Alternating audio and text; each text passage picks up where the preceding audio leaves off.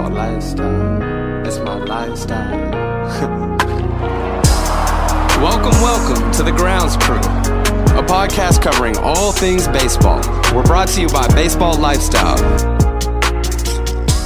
Welcome back to the Grounds Crew, ladies and gentlemen. It's been a minute. We're back. Minute. It has been a long minute. It's been, you were on our podcast the first week in June? I'm pretty sure. Under the weather? Yeah. So it's been a while, but we're back. Had a great Omaha. Well, Dennis, it was your first time in Omaha. What did you think? It was really hot. Yeah. That's the only thing that you remember about Omaha? A lot of long days. Very hot. I have a video of him on like the first day, and like I set up like one of those like, hey, like you're talking to the camera, how are you feeling things, and he's like, my feet hurt and I'm tired, and then he just kind of stared off into space, and then he's like, hi, can I help you?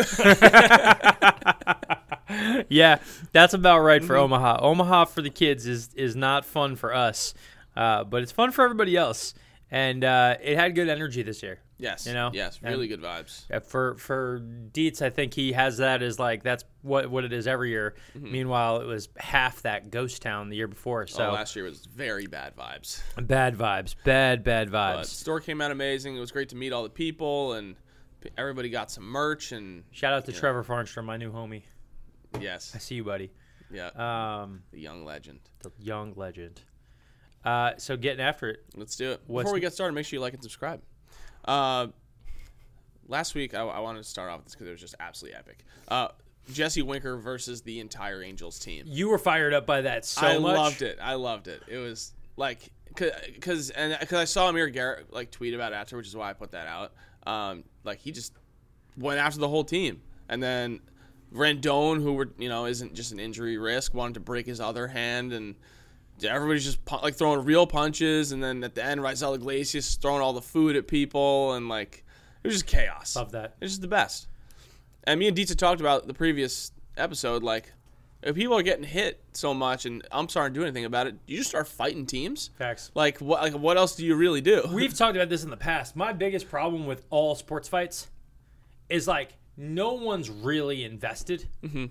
Because if everybody decided to be really invested, you could get off some really clean punches. Yeah. Because guys are like out here like backing away, doing all the things you're not supposed to do when you get into a fight. Yep. But like guys are like a little hesitant to do it. It's if you're gonna go that hard, do this. Go for the whole team. Absolutely. Because he came out relatively unscathed for trying to fight 40 dudes. Yep. Like might as well at this point. There's no fear. Somebody's gonna get my back.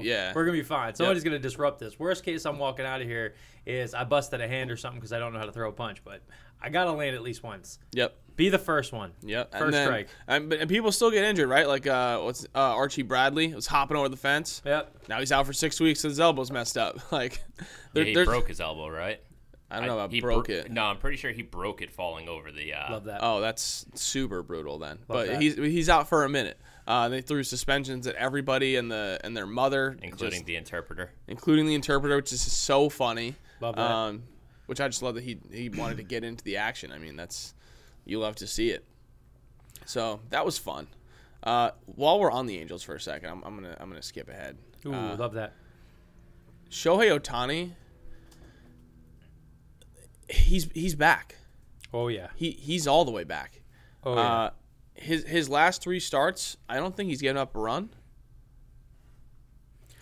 So I can give you what's going on last 7 games for him. Okay, hit me. So like, obviously for a pitcher, last 7 games is always going to be a little bit different. It's a longer period of time, but in his last 7 starts, he has a 2.59 ERA. In 41 innings, he has 55 strikeouts, a 1.06 WHIP. Like, so that's elite stuff. Yep. To go a longer timeline on that, you have to look at what he's been in his last 30 games as a hitter. And in his last 30 games as a hitter, he's got a 292 batting average, a 398 on-base percentage, and a 604 slugging percentage. All in for that, he's a little over 1,000 OPS. He's got 8 home runs in his last 30 games. So his home run numbers are actually a little bit down from what they've been. But overall, he is absolutely on a tear. Last 7 games, a 714 slugging percentage and a 533 on-base percentage for a nice 1250 OPS. right now, it's being underreported that he's a god. Because we're so used to this is what all of last year was as a hitter, but he never had this much success as a hitter and pitcher same time last year. Right. Like, he is ungodly hitter, like MVP candidate, 1,000 OPS guy, and he's your team's best starting pitcher. Like, name a team in the league, there are a handful of guys who have pitched better than Ohtani this year. And that's what I'll throw to you two. Who has pitched better than him in the American League? Than a 2.5 ERA. Justin Verlander. Where's Justin at? Where's Justin the cheat at? Very low. Helps when you cheat. I mean, he's at a 2.22 ERA. I'm here with you that he's been better from an ERA standpoint. Mm-hmm. His last 7 games, 2.96 ERA, 45 innings pitched, 41 strikeouts. Nope. Last 7 games, he's been worse than Ohtani. So his last 7 starts, worse than Ohtani. Alek Manoah, 205 on the season. 14 starts, 79 strikeouts, and 87 innings. What's he in the last 7? I'm trying to find that. Go MLB.com. MLB.com has a good 7-day spread on stuff. Because that's for me. He's like, been shoving too, because his ERA is just plummeting. Manoah. Yes. He's killing it. Last 7, 2.36 ERA. He's given up 12 runs in those 7 games though. 40 strikeouts though. Again, I would that's say what I'm saying. That's what I was saying. Ohtani's been better. Like, in the short term, Ohtani hasn't given up a run in 3 games. Absolutely. He's striking out everyone and their mother. And then to couple that with the fact that he's also your team's best hitter. Yep. Like the Mets, as good as we've talked about Pete Alonso, the Mets don't have a 1,000 OPS guy. Ohtani's 1,000 OPS. Yep. And he's sitting out here also top 5 pitcher in the league. Nuts. Absolutely nuts. Where do you think they end up? Oh, God. Around 500, I hope, for the remainder of the first half. Like they won last night, again, thanks to Ohtani being a savage. Yeah. Which helps improve their record to 37-41. The downside is that they're just not good enough to click over. And well, it hurts when your expensive third baseman is also just Rendon's done at this point in time. I would he's a bag of sand. Yeah, like, you can't even ever rely on him ever again. Ever can't. He's an albatross of a contract. You got to throw that out, baby with the bathwater. Like, he's gone. He's gone. Mm-hmm.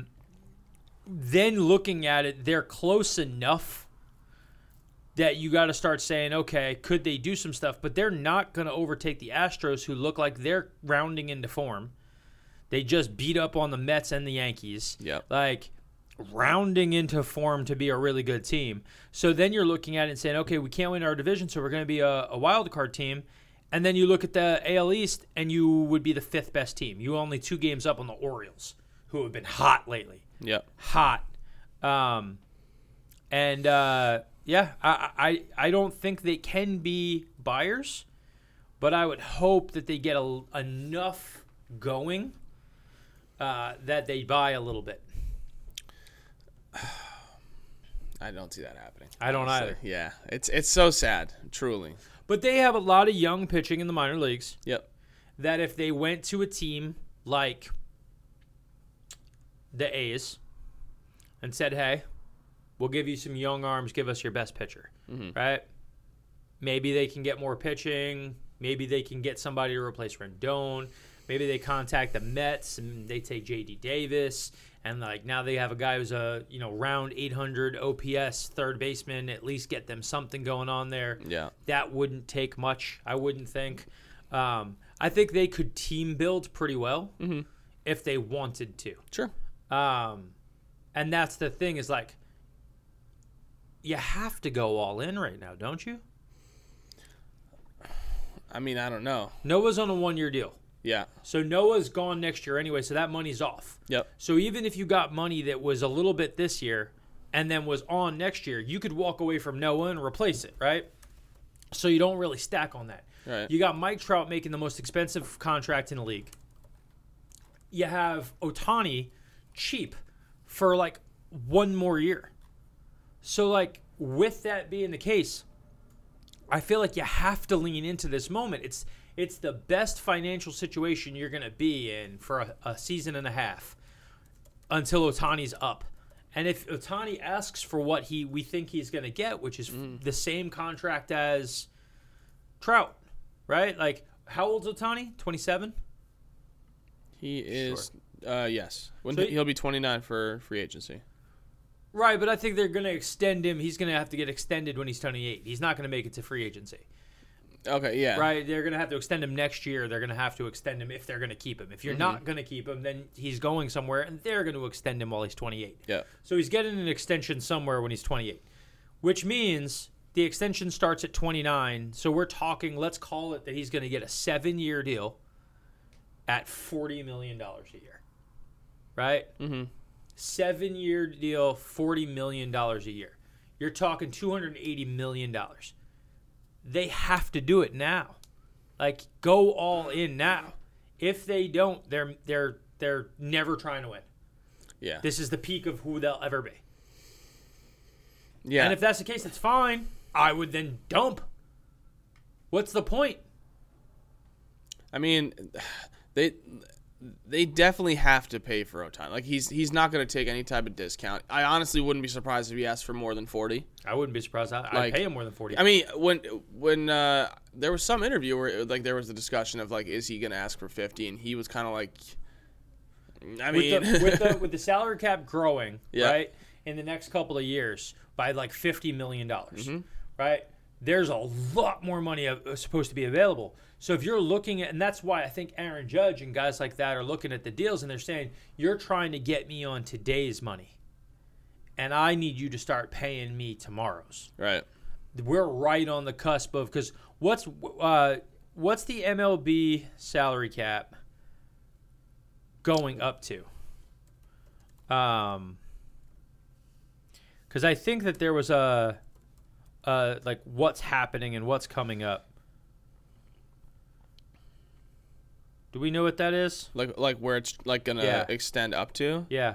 Hold on, I think I have it here. It will increase to 263 by 2026. 263. And what is Yeah. it today? It was 210 last season. So it's going up $50 million. So when you look at that on 210, $53 million, you're talking that it's going up by roughly 25%.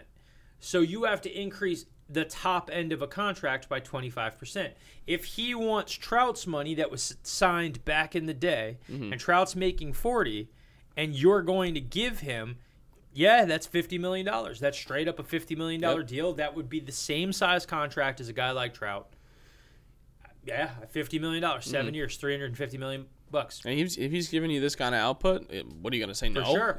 At that point, if I'm him, like that's me being generous. He probably is going to ask for 8 years. Why wouldn't you? Every big deal takes most guys into their late 30s. Right. I cut his deal at 7 just because I was like, that's age 36. But why would he do that? Pay me big money on the back end of that deal. Yep. Pay me when I suck. Well, he also has the ability too to like, oh, I'm not really hitting that good anymore. I'm not really. I can go one or the other. Yeah. This year I'm a pitcher. Yep. Next year I'm a hitter. Like, I'll occasionally take a bat here and there. Yep. Like, cool. The Angels got to do it, and if they don't lean into something soon, it's a shame. Yeah. Jeff Passan just tweeted, or an hour ago when we're recording this, over the last 3 weeks, Shohei Ohtani has put up, and I'm getting a spam call. That just Happens I all saw that. It's about that time. put up 2.5 wins above replacement in the last 3 weeks. He's been the most. He's been the best pitcher in baseball and the 15th most productive offensive player. And Judge is still the MVP favorite. What a beast. Yeah, no, it's. I feel like as much as Ohtani is doing great, like so much of baseball is going to pull for Aaron Judge to win MVP of the people who like vote and all that. Oh, Judge is going to get a lot of votes, but he doesn't deserve it. If Ohtani like stays on this, but I could also see a world where if Ohtani keeps like gets back on the incline of his offensive output and then keeps his pitching where it's at, that like you'll come down to the end of the season, everyone's gonna be like, well, Judge did have a really good season. He did bat .310 with 120 RBIs and 55 to 60 homers. But Shohei Ohtani hit 35 home runs and had a 2.1 ERA. So who's it going to be? I think it could be very tight. I'm with you on the very tight situation. I think the problem that and here's the thing. Right now you're looking at Judge as a 3.7 WAR and Ohtani's at a 3.6. For the season? For the season. Right? Yeah. My biggest thing is Judge is going to get the benefit of the New York media cycle. Right. He's currently sitting at a 992 OPS. Mm-hmm. Right? Ohtani is currently sitting at an 862 OPS, but obviously we know he's borderline Cy Young. It's going to be tight, but I don't know how you don't give it to a guy who also pitches. It's such a weird dynamic. Yeah. Where it's impossible for you to tell me that Judge is possibly more valuable. Like, it's the league's most valuable player. There is no one more valuable to winning a game than Shohei Ohtani. Shohei Ohtani. There is no one. No one. Yeah. And Ohtani's not even right now in the as a starter for the All-Star game at any position. From the votes? Yeah. I mean, the votes also had Fernando Tatis as like the fourth highest shortstop he has played a game. Yeah, and he's not a shortstop anymore. Yeah, they have Alvarez ahead of him as a DH, and I don't see anything for pitching. I mean, Jordan Francisco is Alvarez? next year. Yeah. The end of this year. Soon. Very soon. I mean, he caught Scherzer last night in Binghamton. That was intentionally done. Oh, for sure. They wanted to do that to get a little spice, see how he does, how does he frame. Because next year he's going to be his catcher, so yeah. And Scherzer had some nice things to say. So I mean, Alvarez is just an absolute machine. Listen, it's Double-A, but he is doing. He hit another home run last night. I know, it's every day. Yeah. And I'm just going to shrug my shoulders. Like, it is what it is now. But we'll see. Scherzer is going to be back soon, which is good. DeGrom, one whole year later, will be back after the All-Star break. Hyped. So that's cool. The Mets just need to hold on. Are you worried about the Braves at all? Of course. Yeah. How can I not be worried about the Braves? My biggest thing, though, is the Braves, like any Braves fan has to understand this, is that, like, Scherzer will be there for the whole back half. Yeah. And as the games become more competitive, he becomes a better pitcher. Mm-hmm. So, like, the bigger the moment, the more you get out of him. I also think that guy like Bassett, he very much so enjoys having Scherzer in the bullpen and pitches better when he can talk to Scherzer in between. Yeah. Like, Scherzer has been phenomenal at teaching the other pitchers on the team what they're fucking up and what they're not. Yep. More so than DeGrom ever did. Because I think DeGrom is so uniquely talented that he can't, like, deliver how to be better at the things. Right. Where Scherzer's like a baseball junkie. Yep. And, like, all he's done is, like, I've been about this forever.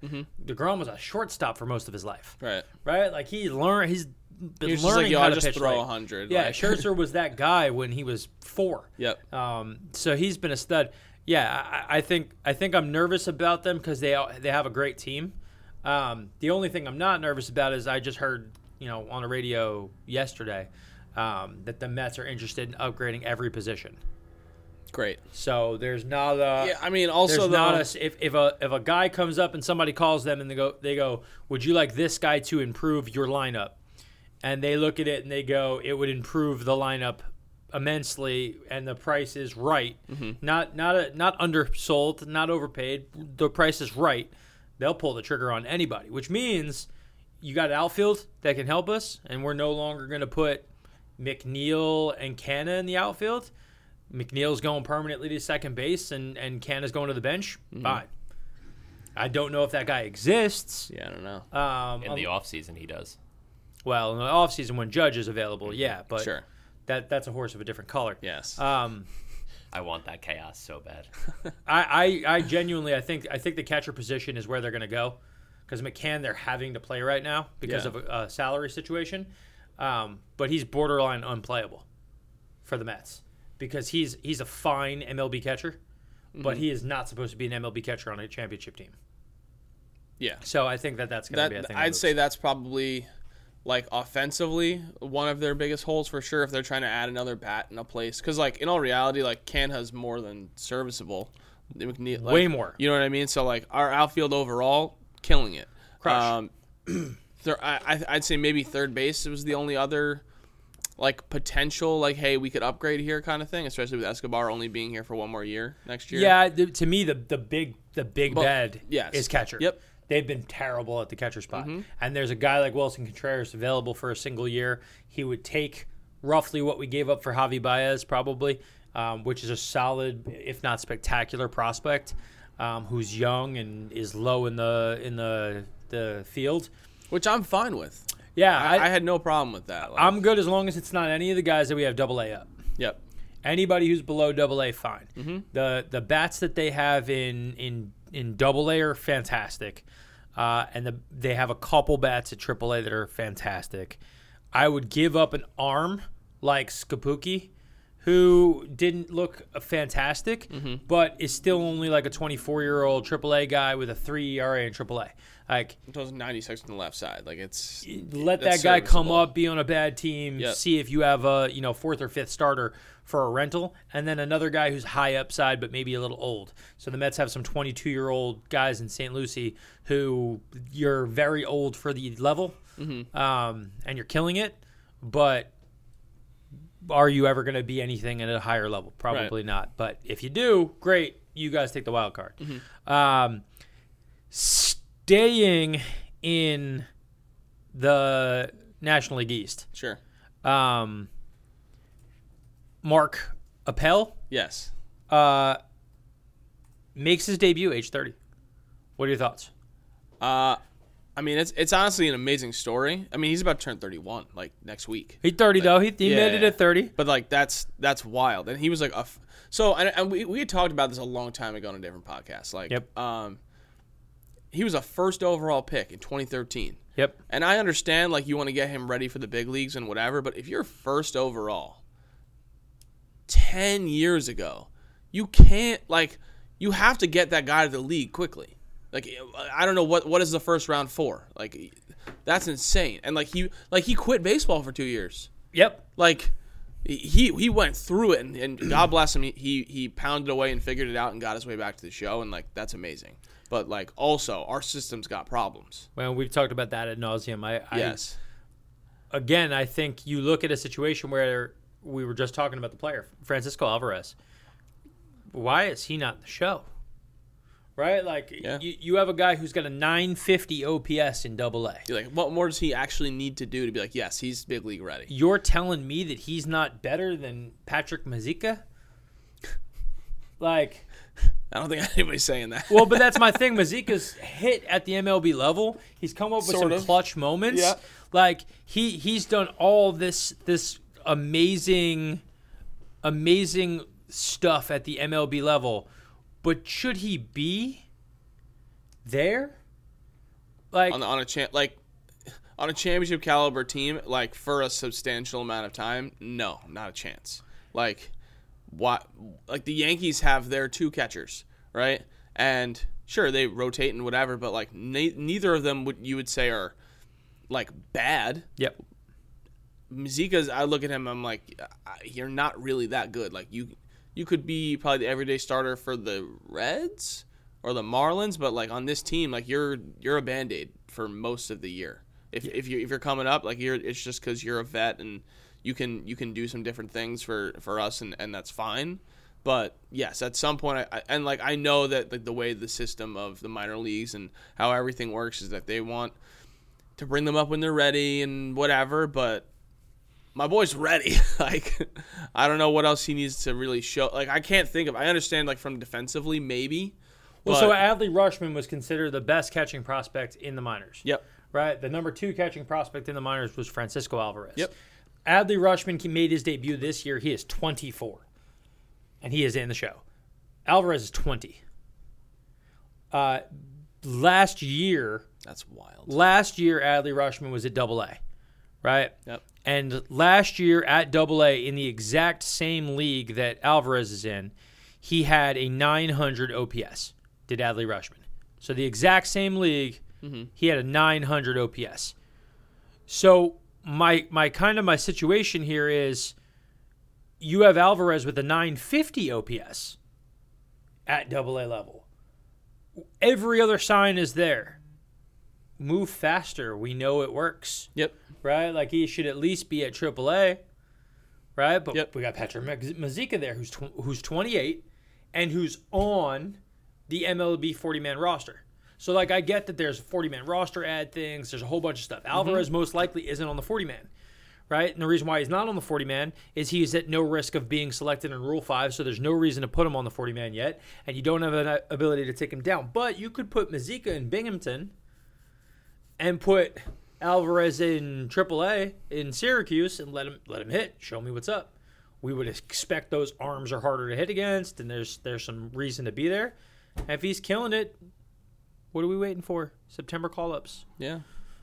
To do the thing at worst. But from a like the draft is coming too, right? Yep. Like from a draft perspective, and this kind of is for both of you. Like, what do you think the first round should be more pro, like MLB ready guys, like that are like within 2 years are like you're in the show, let's go? I mean, Dennis, what's your take? I mean, not necessarily, just because I also have the hockey background, and usually you have your first round picks, you have like the top 2 or 3 guys will make the NHL that year. Outside of that, they're going back to juniors, they're playing in Europe still, like they're developing for a little bit because these guys are getting drafted at 18 years old. Usually they'll make their debuts by like 20 to 22, somewhere in there. Sure. So I think the development is important, but I also think it's more important that you reward the guys as they're looking good consistently, that they move up the ranks faster, even if you already have someone there. Like Bill was saying before, 20-year-old guy versus a 28-year-old guy. Like, let the 20-year-old get more opportunities. You already know what the 28-year-old is. Right, and that's kind of my thought too. Is like I understand that like a lot of the you look at a first round pick is for some 18-year-old kid out of high school that's like, wow, this kid could be the next Juan Soto. We want to get him now. But also look at that person and say, all right, if he's the next Juan Soto, like, what's his timeline and how do we actually achieve that, like, quickly? And this is why I think that there should be a cap on a player drafted. If you're drafted out of high school, it's a 5-year max, right? We have you for 5 years. If you can't develop me in 5 years, don't draft me first round. Right? Like, if you're, because I think that goes back to what we've talked about in the past and my thoughts on that.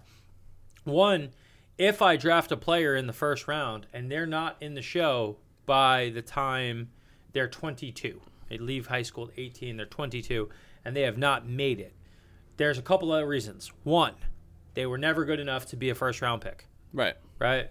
We were projecting and our projections were wrong. They were capped in some areas. We had no idea. We risked it for the biscuit. Second thing, your development program and your whole system is shoddy, and you did a bad job of bringing them along.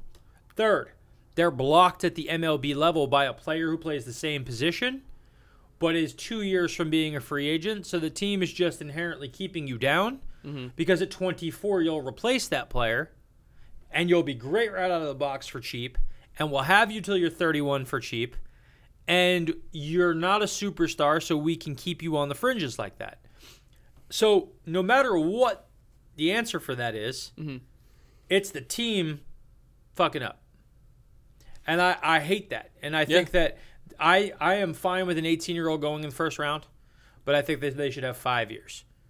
If you're drafted out of high school, it's a 5-year deal. If you're drafted out of college and you are 21, it's a 3-year deal, because if I draft a kid 21, 22, if you're not up in 3 years, guys, I just played 3 years of college. Now I've just played 3 more years with you. I'm not in the league. You took me when I was 23-year-old senior. Yep. By the time I'm 26, if I'm not up, let me be free.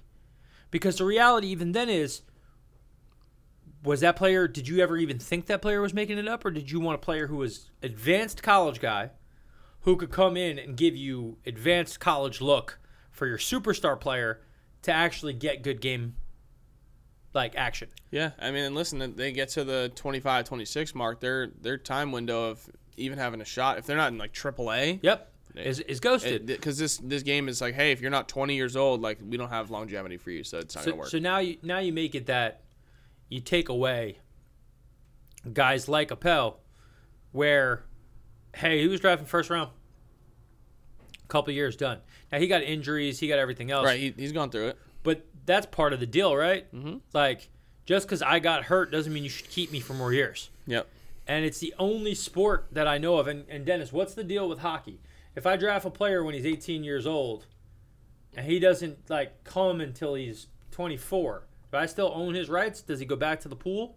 It gets a little complicated with hockey just because European players have different rights and Canadian Hockey League players that have different rights than college guys. College guys, if they finish out their entire 4 years, they're free to sign with any team, even if they've been drafted to another one. Like, they can do whatever they want. Guys in the college hockey or Canadian Hockey League, usually they're signing 3-year entry-level contracts a year after they're drafted or so. They're under contract for 3 years, and they're a restricted free agent until their age 24, 25 season. Gotcha. That is the way to do it. Yep. Right? That's exactly what we're talking about. Look at hockey go. Look at hockey. But you know what? Like, the funniest thing is, when he was even talking about hockey before, I was thinking in my head, I feel like young players consistently get into the NHL. For sure. Because the salary cap's so low, you want as many entry-level guys that can provide a boost to your team because they're cheap. Mm-hmm. But then, if a guy is an old guy who's not very good, he's done. He doesn't get re-signed. They bring in the young guy who can play for him. Right. At the MLB level, I saw it the other day. Villar finally got cut. Yes. Right? Yep. And it's like, Jonathan Villar should not necessarily be playing in the MLB level anymore. And that's not an indictment on the man. But it's an indictment on his output. He was a negative .6 WAR this year, which means he was worse than a replacement level guy at the MLB level. But you sign him just because he is a jag. You get to delay bringing a guy up. I don't have to pay a guy. He doesn't vest into the bonus pool where I have to pay for his health insurance, and I got all this other stuff. There's so many manipulations of baseball players' careers. Right. But a guy like Jonathan Villar has not been a net positive player truly at scale for a number of years now. But a guy like Adley Rutschman is kept down until he's 24. 4 guys like Villar. Mm-hmm. And guys like Patrick Mizika, who's a 28-year-old AAA catcher who's had a couple cups of coffee at the MLB level. Right? Pitching to me is different. Mm-hmm. Pitching to me is different. If you have a guy who can throw every other day, every 5 days, and he's a 28-year-old AAA guy, but he can come up to the MLB level and throw a high 4 ERA and eat innings, there's a value there because guys get their arms blown out anyway. Yep. Right? So I look at that as different because there's only so many bullets. But hitters, man, these old dudes who barely hit, who get to stay in the league because they don't want to have to pay a young guy, is the worst. Yep. The worst. Well, speaking of young guys that are getting brought up, let's talk about Oneil Cruz. Oneil Cruz. He is spectacular. At 6'7", shortstop for the Pittsburgh Pirates. Oneil Cruz. Yeah, I messed that up the other night. What do you mean? Well, we were talking about Orioles, and I'm like talking about shortstop. Gotcha. I'm like, oh wait, he's Pittsburgh. Yeah. But I mean, don't get me wrong though. Baltimore has a actually pretty nasty. But shortstop. Oneil Cruz is different. Yeah, he's a freak. So his first game out, throwing 96 across the diamond. I don't know if you saw his home run from a couple nights ago. It was pretty much a line drive that didn't change height and just went over the fence. He's just a beast. My question is, can he stay at shortstop physically? And are people going to figure out how to pitch to him quickly? I think they already have because his numbers suck. Yeah. His numbers don't suck. They fucking suck. All right, Dennis, what are the numbers? So his numbers are better than Jonathan Villar, who we were just talking about. All right, well, that's good. And he's 23, so hit me with the knowledge. And he's been in the game for like 5 days. Hit me with the knowledge, Dennis. Let's go. 36 at-bats. His batting average and on-base percentage are .222, and his OPS is .611. So I have currently that he has 38 at-bats, a .211 batting average, and a .618 OPS. Okay, so if Baseball Reference didn't update his Yes, numbers from which yesterday, we talked about we that. talked We talked about about that. But either way, it's not jumping up much from yesterday. Yeah. Last 7 games, this is calling out for him a high 600 OPS, almost 700 OPS in his last 7 games. His previous games, like when you look at his last 15, not as good. So he's trending up on both power and on base percentage. And then if you look at his speed and his all this other stuff, I don't think he stays short. I actually don't even think he stays in the infield. Okay. With all the speed that he has, I don't know why you wouldn't just pop him out in the outfield at some point in time. Now, maybe they got some older guys they got to trade and move on, and maybe they're going to give him the keys and see what he can do. But this reminds me also to some degree of a Gleyber Torres situation. Just because a guy played shortstop through his entire career doesn't mean you keep him there. When he gets to the show, it degrades his offensive ability and the other things that make him freaky. Oneil Cruz looks like he's got all of the pieces that you want to be a superstar player. I think the position, he's out of position. I think so too. I could see a world where he kind of gets the Aaron Judge treatment, maybe, and maybe they ask him to bulk up a little and go play right field or center field, maybe. And but you watch the exit velocity he's got when he hits. I think he's already 220 pounds. I believe he is 220. Yeah. He looks skinnier because he's 6'7". Right. But that actually probably is better for his long-term health. So. Yes. And he's 6'7", 220. I don't think he needs to get bigger. Yeah. Right? Like you look at Mookie Betts is 180 pounds. Right. Yeah, dude hits 30-plus home runs. Like, you don't need to have that if you're barreling up a ball hard. Yeah. And he can barrel it up hard. He already throws 97 miles an hour in the infield. Yeah. I have to believe that if he comes up on a ball, scoops it up, and throws a guy out at home plate from center field, everybody's going to ooh and ah. Like his arms, triple digits. Yeah, hitting triple digits from the outfield. Like, you think Judge has a good arm. Imagine this kid. You think Judge has good mobility. Imagine this kid. He's faster, same height, better arm. Not nearly the hitter that Judge walked in being. Right. But he's got all the tools. So exciting to see young players like that get to the show and do some stuff. Again, that's the same thing for guys who started this year that we were talking about. Julio Rodriguez struggled. Bobby Witt Jr. struggled. But look at them lately. Killing it. If Julio Rodriguez especially. Well, again, if you look at just what guys do when they first start coming up, right? Bobby Witt, as a rookie at 22 years old, has a 243 batting average, 11 home runs, 12 stolen bases, and a 750 OPS, right? But if you unpack his whole season, he's doing way better than that. For the last 30 games, he's sitting closer to a 790 OPS. As a rookie shortstop third base guy. That's fantastic. Yep. Fantastic. And you know how much better he's going to get from this year to next year. Like, why was it ever that he wasn't up? He needed to get to this level to figure out, hey, what do I suck at? How do I get better at it? And then how do I become one of the best players in the league? Julio, 12 home runs, 272 batting average, 19 stolen bases, 787 OPS for the season. But again, as we know, last 30 games for him, he's sitting closer to a 840 OPS. That's an all-star. Yep. That's an all-star player for a center fielder who's 21 years old. Those two guys have been everything that you're looking for, but you had to deal with the fact that they were a 600 OPS for a month and change. Yep. They weren't Can't just give up on them. contributing to winning then, but they're contributing to winning now. They sure are.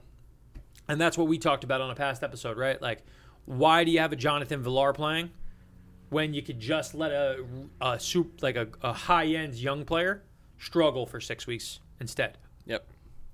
For the 2 games Villar helps you win by getting a big hit in a big moment, that kid maybe doesn't come up clutch for you, you get to the back half of the season, that kid's a way better player. A way better player. Yeah. But nobody wants to survive a kid's slump unless you're a bad team. You're like, well, it doesn't matter. Right? Kansas City Royals, like, it doesn't matter. Go ahead, Bobby. Now you're a stud. Yep. I wish teams like, again, the Mets, you got guys who are just doing meh at spots. Get rid of the meh guy. Put in a bad player. But the idea is they won't be bad in a bunch of weeks. Mm-hmm. And if you're lucky, they're Pete Alonso and they come right out of the gate smacking it. And if that happens, your team rides the wave of destiny and wins. Yep. So we shall see. We shall see. Where do I want to go next? Dennis Dietz, Yes. what were your thoughts on the Freddie Freeman news Oh yesterday? my God. The tea was exquisite. Yeah, so Freddie as a whole, like this whole thing has been interesting to see how it goes. Dennis, unpack it for the people who might not have heard Yep. this So whole news. Freddie comes back to Atlanta, gets a standing ovation, gets to talk for the crowd before the game, everything. Yep. Crying the whole time, gets his ring. Super beautiful. exciting. Yes. Everyone loved it. And then as the days went on, we started hearing more and more. Freddie was upset that he wasn't a Brave, started giving the vibes that the Dodgers, he didn't necessarily want to be there. He wanted to be a Brave the whole time. Clayton Kershaw comes out and says, like, all right, well, do you want to be here? Because if you don't, then get out type of thing. It sounds like the team's unhappy with him. And then it comes out yesterday that his agent didn't tell him about the offer that the Braves gave him, which I believe was somewhere around the ballpark of 5 years, $170 million, if I'm not mistaken. That's off the top of my head. I don't remember. I don't have the number in front of me, but it sounds right. Yeah. And then Freddie proceeds to fire his entire agency after finding this news out when he was in Atlanta. So heartbreaking for him because you could tell he desperately wants to be there, and I could totally see a situation in the offseason where you see a Matt Olson for Freddie Freeman swap between the Dodgers and the Braves. So his final offer was south of 162. Okay. And I guess Freddie was willing to take that. But the agent wouldn't have gotten as much money, so he didn't tell Freddie about it, knowing he took Right? it. That has to be the motivation, correct? For the agent? Yeah. Yes. Does that guy work with any players going forward? No. Not a chance. He already did you see his tweet today about it from the agent? No. That he's disputing the entire thing, that it's all BS, and that they're like looking to take legal action immediately. Kind of have to at that point. Against who? Whoever tweeted that out. Hold on, I have the. I'd have to assume that when Freddie came back to Atlanta, he had a conversation with someone high up and been like, yeah, we're Right, they surprised went- you didn't take this type Yep. thing. And you can't really dispute that. It's the facts are coming out. Right. It was like he probably met with the GM, like, hey guys, how you doing? They were like, damn, bro, why don't you never hit us back? I can't find. It was like a reporter or something that like leaked the information, and then they're like, yeah, we're gonna sue the shit out of you for that. Well, again, so let's see how that whole thing plays out. I'm very curious to what the actual truth. Let's see of the how matter the is. truth of that and where that goes. However, I had dinner last night with someone who was an agent at Octagon at one point in time, and we had the conversation, and he said, if true, there's going to be a mass exodus of clients out of that agency, and they represent a lot of people and a lot of big names. So his opinion was that is an egregious thing, but he wasn't sure if there was legal action that Freddie could take. That's what we were talking about. Is that illegal? So it's unethical. Okay. And from an ethics standpoint, if this person is a lawyer who's representing things, he might be disbarred. And if you're disbarred because you didn't represent in the full interest of your client's needs, you could be disbarred and you no longer could practice law in the capacity that you do. That doesn't necessarily take people out of being agents. There's other people who are really good at negotiation who are not the person who signs off on the legality of everything. Sure. But really, at that point in time, if you're good at something, you're good at something. That's how, Jay-Z owns his own agency. He's not an agent. You're using somebody else's ability to do those things. You're providing what you're good at. Right. But we were unaware of whether or not he did have legal recourse. I do think he has some, arrows in the quiver. If Freddie wants to fire those things off, I think he did what he wanted to do, which is, if that is the case, just cut those guys. But they're still going to make money. Now, here's the crazier thing about it, because we were running up some of the numbers on what this would be. Mm-hmm. What was the deal that Freddie was offered by the Braves? What is it was his... less than 162. So I think his current thing is 162. So yeah, his his current deal is 6 years, 162. I'm trying to see what the Great. So his no current actual- deal paid his agency over the lifetime of the deal, because you do it based off of when you get paid, not just necessarily a lump sum, right? The agency made $4.86 million to negotiate and sign that deal for him, right? But now my question is, what was the deal that he was offered by them? Let's say it was 140. The agency made $4.2 million. So it's only $600,000 less by doing that deal. Right. I have a hard time thinking that the story is entirely true. I have the deal. It was a 5-year, $140 million counter offer. That was the last deal the Braves offered. So that's my point. This agent sacrificed his integrity over $600,000, and he went from $4.2 million to $4.86 million paid out over the life of the contract. Mm-hmm.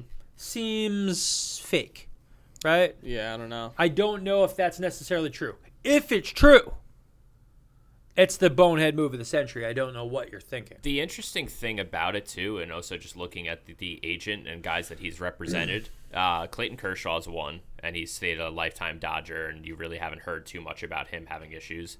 And another one was Derek Jeter. And Derek Jeter was a lifetime Yankee, no issue with contracts ever with that. So I don't necessarily believe that out of nowhere he'd kind of tell Freddie not tell Freddie about the deal just because of $20 million at the end of the day. Maybe his thought process there is he's trying to get him into a big market like LA, or obviously Jeter was already in New York. Kershaw's already in LA. You got a guy to LA. You got a guy to a bigger market. Yep, for more money. If you own a marketing, if you have a marketing arm to your team, which many of these people do, you're now able to go and try to get local marketing in excess of what you're getting. Now, Atlanta is not a small market. Yeah. It's not New York. It's not LA, but it is not a small market. I have a hard time thinking again that the story is 100% true. But right now, based off of what we know superficially, it's a travesty. And it's one of the worst things I've ever heard about in sports. Yeah, it's not good. I'm short based on whatever they said today that like we're gonna be hearing about this for the next like week or so, because I'm sure it'll be on a day-to-day like this is what actually happened. Like here's all the documents. Like here you go, media. Bill, you'd have more information on it than either of us, I'm sure. When they're offering contracts, does it have to all be in writing, or can it also be verbal? Because if it's all verbal, there's no way to prove it. All in writing. Okay. All in writing. There's official offers that are presented. Now, if you're saying that did they put an official offer in front of the agent? Yeah, that's what I'm wondering. That's a situation where, no, they wouldn't necessarily. But then the agent is also now into a he said, she said moment, and you can't prove it. Right. So the reality is that you'll get to the point of court of public opinion, and if players now believe that this team does not present all the information, like let's go back in time. Forget guys just trying to stay there. What if Derek Jeter had a deal for the Kansas City Royals for $40 million a year, and his agent didn't bring it to him because he didn't want him to not be a Yankee? Are you asking would he be upset by that? No, I'm saying like we're talking about the fact that guys stayed lifelong members of their team. But what if Clayton Kershaw got offered $18 million more to go somewhere else, but he was never presented with it, so he stayed a Dodger? Maybe he wouldn't be a lifelong Dodger. Maybe there was a better deal out there. It's up to them to make that decision. And this guy has now manipulated multiple people to stay where he wants. Is he doing it because the GMs that he's working with are kicking him off money on the side?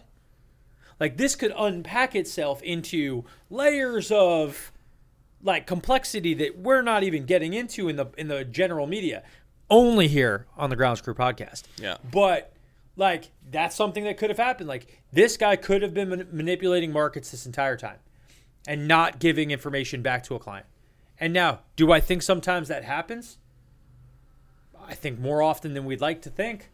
Just not high profile. It's $1 million here or there. Yeah. It's a verbal offer. It wasn't there. Hey, what do you want to do?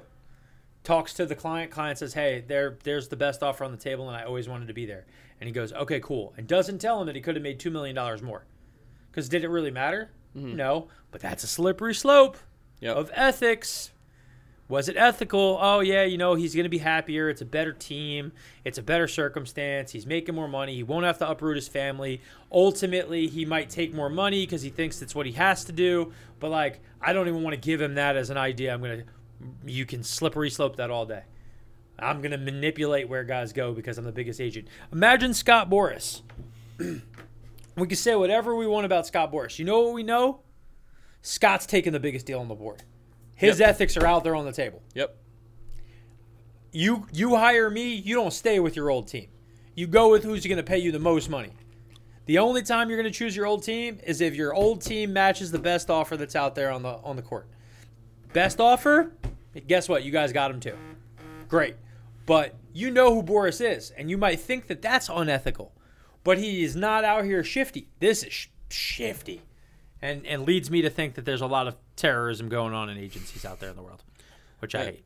It wouldn't shock me. I'm sure the negotiating tactics of them with that much money on the table has to be chess, not checkers, and sometimes it can be a little dicey. Other big news this week. Rob Manfred put out that he wants to have the automated strike zone by 2024. Love it. Love it. Love it. Dietz? I'm contrarian. I don't love it.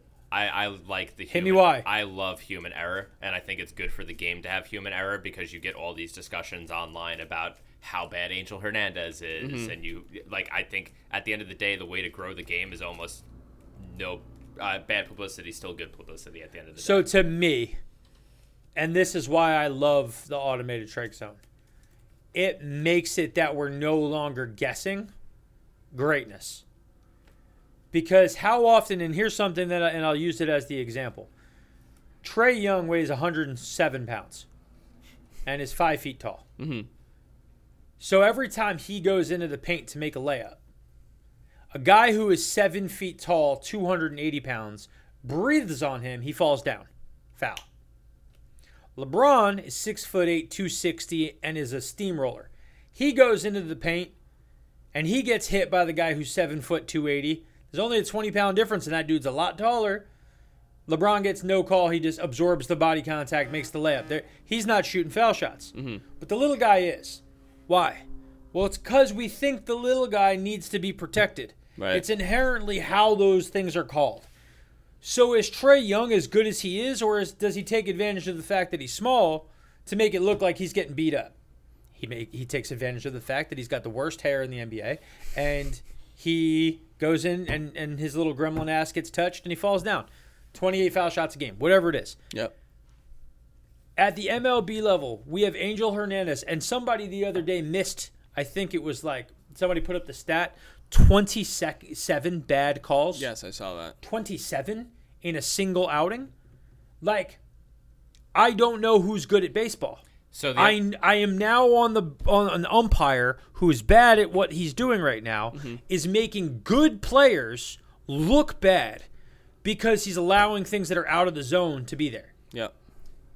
Hit me, Dennis. So there are two different scorings. There's the one that we see online, which is done by whoever, and then there's one that the actual umpires association makes themselves. Yep. That have completely different statistics, and a lot of the times things that'll say they missed 20-something calls for an MLB game, the umpire one will tell them they only missed one or two. So but that's the umpire one protecting the umpire. But that's what I'm saying. We're never going to have better umpires because they're always protecting them. But it's a big problem when if you're bad at your job, you get fired.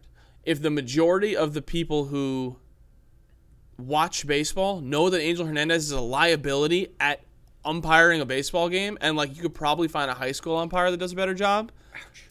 I mean, he's made some egregious. I don't know how you do that at that level. Yeah. I understand you've been here for a while and that's great, but I need you to get better if you're gonna stay here. Plain and simple. And there's also umpires in the game who get 99% of the calls right. And those guys are celebrated. That's amazing because at that level, I mean, NFL, NBA, would you say the majority of refs like get like a lot of the calls right, like more, or like there's not as much egregious failure? I think more people don't understand how hard it is to ump the live action games versus baseball. Mm-hmm. I think the easiest job to do is to be an umpire in baseball out of all three. Yeah, no, I agree. Because there is no guesstimation. Mm-hmm. There should not be guesstimation. There is a thing on the ground that tells you how wide it is. Yep. And then the ball has to pass over it between knee and letters. And yet, everyone's actual strike zone as an umpire is different.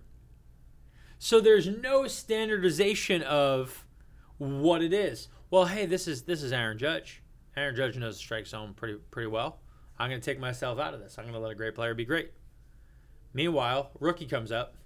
This guy, I don't know this fucking kid. Tight strike zone, right? Like, this is a veteran pitcher. I know he knows where he's going. So the close calls go to the pitcher and not to the young hitter. So the young hitter struggles. Yep. An automated strike zone takes all of it out. And now it's not about a pitcher being deceptive and a catcher being deceptive of I can pull it in and make a guy call a strike. Right.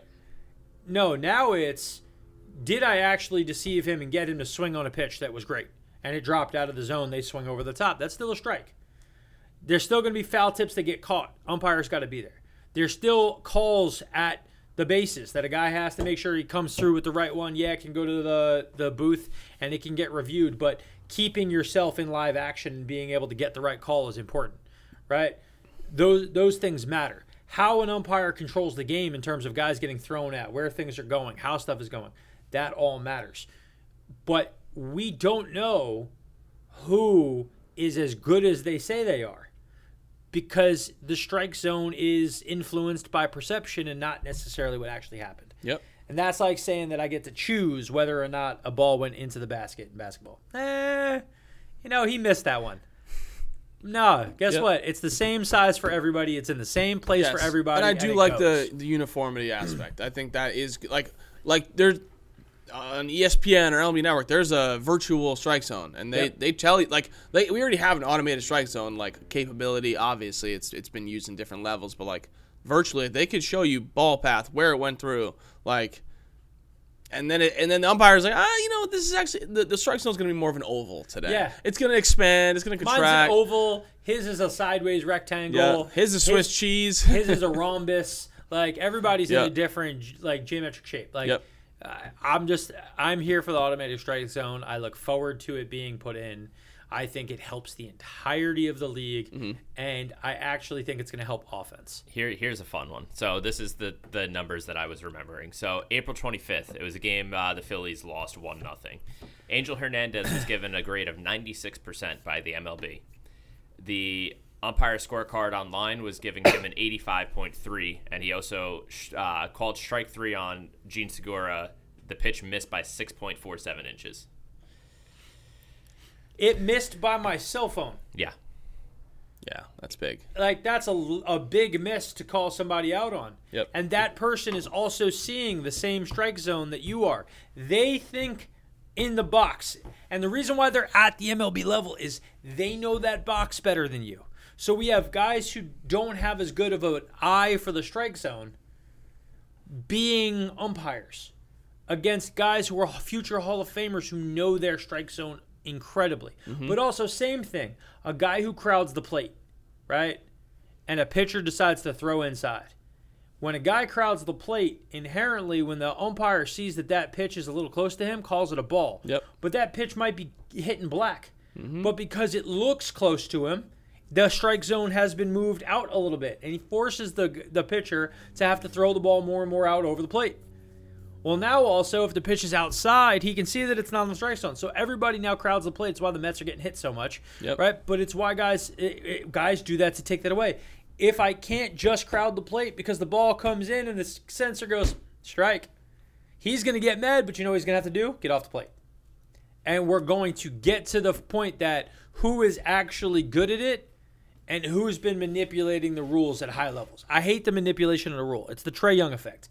I hate you manipulating a rule to make yourself better at the game versus just being better at the game.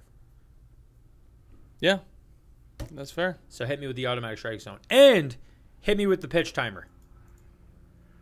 See, I don't think that matters as much. Oh, so if you go to the minor leagues, the pitch timer is making games move massively faster. I know. You're cutting half hour to 45 minutes off of 9-inning games. What's the time they have? I think 15 seconds. Okay. That is actually substantial. It's substantial, Yeah. but you know who it actually is for? The hitter, to get in the fucking box. Yeah. So that dude is the person delaying it. They're the one on timer. That's what I was gonna say. Like most pitchers, like just in normal situation, will get there within 15 seconds. Yeah. So like, there's the occasional guy who takes forever, Well- but like you know who that is. But even the guy who's taking forever, pitch it faster. And now you don't get to. You're a little more rattled. You're a little more this, whatever. But hitters who every time, like Derek Jeter, a ball goes in, put 1 foot out. Nomar was the one that did it the most. Mm-hmm. Well, like I gotta adjust everything. Every single thing. Yeah. Cup, butt cheeks. Okay, I'm back in. And then it was like, okay, now we're gonna throw. And like guys use it as a way to mess up the timing of the pitcher, and that's fine to some gamesmanship, but it's gotten overblown. Every single dude is like, my chain needs to be 7 centimeters off my heart to the fuck off. Get in the box and hit the ball. Yep. And then other big news this week. Well, I guess 2 separate things. The MLB wants to expand to 32 teams in the next 4-ish years. No. No? Answer is no. Why? The MLB cannot expand to 32 teams. And listen, players want 32 teams because that means more guys get to go up. Sure. The challenge and the reason I say no is that's only going to add 2 more teams who decide not to try to win. Yeah. And that's I can't deal with it. If they're going to add 2 more teams and they're going to get to 32, I need relegation. I need the bottom 8 to play in their own league. They go against each other, and there's a champion there, and every year the bottom 2 teams and the top 2 teams switch places. And you either get relegated or you get moved out of relegation. And it will force people to bring up their best players and play their best players. And guess what? Is a free agent going to want to sign with a relegated team? Nope. And if a player doesn't want to play with a relegated team, because guess what? You can only offer, right, this much money to a player. Yep. In relegation. Can't go and can't go crazy. We're playing with a salary cap inside relegation. You guys are stuck. If your team is already above the salary cap line, you can stay there. But your team can't spend above and beyond to bring anybody else in. And boop, boop. Go down to relegation. The MLB and baseball does not need more teams. There's too many bad baseball players playing in the game. I think it depends on ownership. Vegas Golden Knights have been the highest spending team in the NHL, made it to the Stanley Cup Finals their first year. They've perennial been a favorite to beat the Stanley Cup. It's not the new team, I think, that goes to relegation.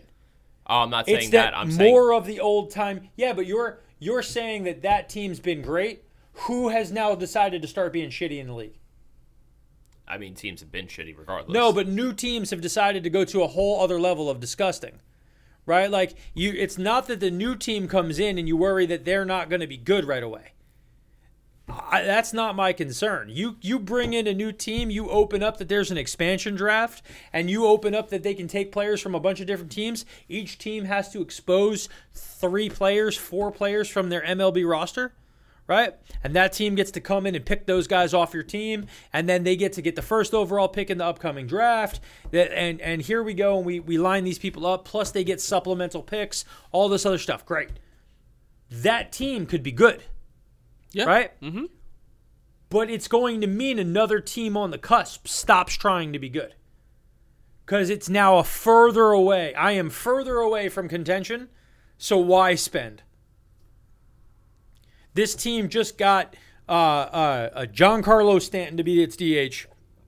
It got Max Scherzer to come be one of its pitchers. Right? Your team's going to be good. Your team would be fine. It's that the Marlins or the Texas Rangers or somebody at the bottom goes, I'm just going to collect my check. Let those teams Let the Yankees, the Mets, the Dodgers keep paying into this money, and I get the cash. Oh, and that's the other thing. If you have relegation, your team can't get any of the luxury tax money. Oh, come on. Light me on fire. Light me on fire. Tell me that all of a sudden the Athletics, nobody's showing up to the game. You're getting none of the luxury tax dollars. What are you going to do? You're going to sell the team. Yep. They would be forced to sell the team inside of 2 years. And now I have solved relegation. Well, speaking of the A's selling the team or doing something with the team, the MLB said last week that there would be no relocation fee for the A's if they wanted to move to Vegas because the MLB wants a team in Las Vegas very badly. Why would you put the Athletics in Vegas? I don't know. There's no world where we would let them relocate to that you let them relocate to Vegas without the stipulation that you have to spend $175 million a year. Minimum. That's not up to the salary cap, right? That's below the salary cap still. Because I don't think it helps your fan situation. You know, like you got a junk ass. Look what the Raiders have done since they moved to LA. More money Vegas. Spent. Yeah. Bringing in better players. Gorgeous stadium, too. Gorgeous stadium. Gorgeous stadium. Yep. But they've leaned into being good. They've been trying. And they've been trying in a division that they were given no shot at being good in. Yeah. They were mediocre for a bunch of seasons in a row, and everybody thought that was their cap. But they've gradually just added on. And they haven't overpaid people. They haven't done too much. They've sat in there and been like the thing I say all the time. Quarterback is the most overrated position in the NFL. It is the most overrated position in the NFL. There are a handful of guys who can take any team and make them win. A handful. And then there's a whole bunch of guys who need to have certain things in order to be successful. And the reality is that Derek Carr needs a bunch of things to be there for him to be successful. And he has them all now. He's got a good defense, solid offensive line, great running game, receivers who are there for him, tight end that's there for him, all play action things. Cool. He is more than enough to win at that level. But the Athletics, they will not spend. They'll go there, and nobody will show up, and it'll be a failure in Vegas. And that's why Vegas was never really considered. Everybody thought it'd be a failure. It'd be hard to... Nah, dude. I can't put a guy who's shown me he can't lead a team. I'd rather move another team who's interested in going somewhere. I'd rather move the Tampa Bay Rays to Vegas. The Rays have all this stuff about we don't have people showing up to games. We don't have this. We don't have that. Guess what? Cool. Move out of Tampa. Send Tampa to Vegas. The Vegas Rays. Cool. They already changed their name to Sun Rays. They're not the Devil Rays. Yeah. They're the Sun Rays. Cool. You think there's not sun in Vegas? Let's go. Bright lights. Done. That's who the Athletics are not allowed. They're a relegated team. If that happens, it shows me that nobody knows what they're doing in baseball, and they should just blow it up and start a new league. I think it might The Frontier happen. League, it's coming. I think it might happen, honestly. Relegation? No. That it gets blown up? Nope. Or that Oakland ends up there? Oakland ends up in Vegas. Bro, then again, it's At some point, their stadium is like literally going to fall apart. Like the upper deck's going to fall off, and then they're going to be like, "Oh shoot, we need somewhere to go." Yeah, cool. Put them in Sacramento. You guys get to be the Sacramento A's. Let's get it, boys. Put them somewhere worse. Like, what's the worst city in the country I could put them? And then also not give them any luxury tax money anymore. Somewhere in Wyoming. You guys are now the Wyoming Athletics, and you're relegated, so you get no money. Yeah. I feel like New Jersey would be a good spot for No, them, too. stop. The Jets and the Giants play in Jersey. Wow, great examples. You know? He can't do that. I don't know. Shame. It'll be definitely A shame if it happens. yes. You know what else is a shame? What's a shame, Bill? Today's episode is going to be the last episode of the Grounds Crew podcast for an indeterminate amount of time. We are going to be taking an unknown hiatus due to everybody on the team growing into great positions. We started the Grounds Crew podcast with the idea that we wanted to provide an alternative thing, talking about the game, living a baseball lifestyle, and talking about the game of baseball. and the three of us came together and for the last year and a half have on a regular weekly basis shown up here and cursed and yelled and laughed and done dumb things and had funny stuff happen. And it is sad for it to happen, but it's going to need to. And, yeah. Sometimes you have to hit the brakes a little bit before you can hit the gas. Got to hit the brakes before you can hit the gas. Dennis, thoughts? Yeah, man. Nope. Dennis doesn't want to talk because Dennis might cry. Yeah. Because this is not done with a light heart. This is done with a heavy heart. Yes, very heavy. But I think we'll be back soon. Sooner than I think we all think. So when that day comes, I'll be very excited to sit back in this chair and hang out with you guys again. For sure. Yeah. Maybe we even upgrade the chairs. Maybe we even upgrade the chairs. Maybe Dennis won't be in a folding chair next year. Shout out St. John's. Shout out St. John's. Well, everybody, we'll see you when we see you. Thanks, guys. Appreciate you. Baseball lifestyle, it's my lifestyle.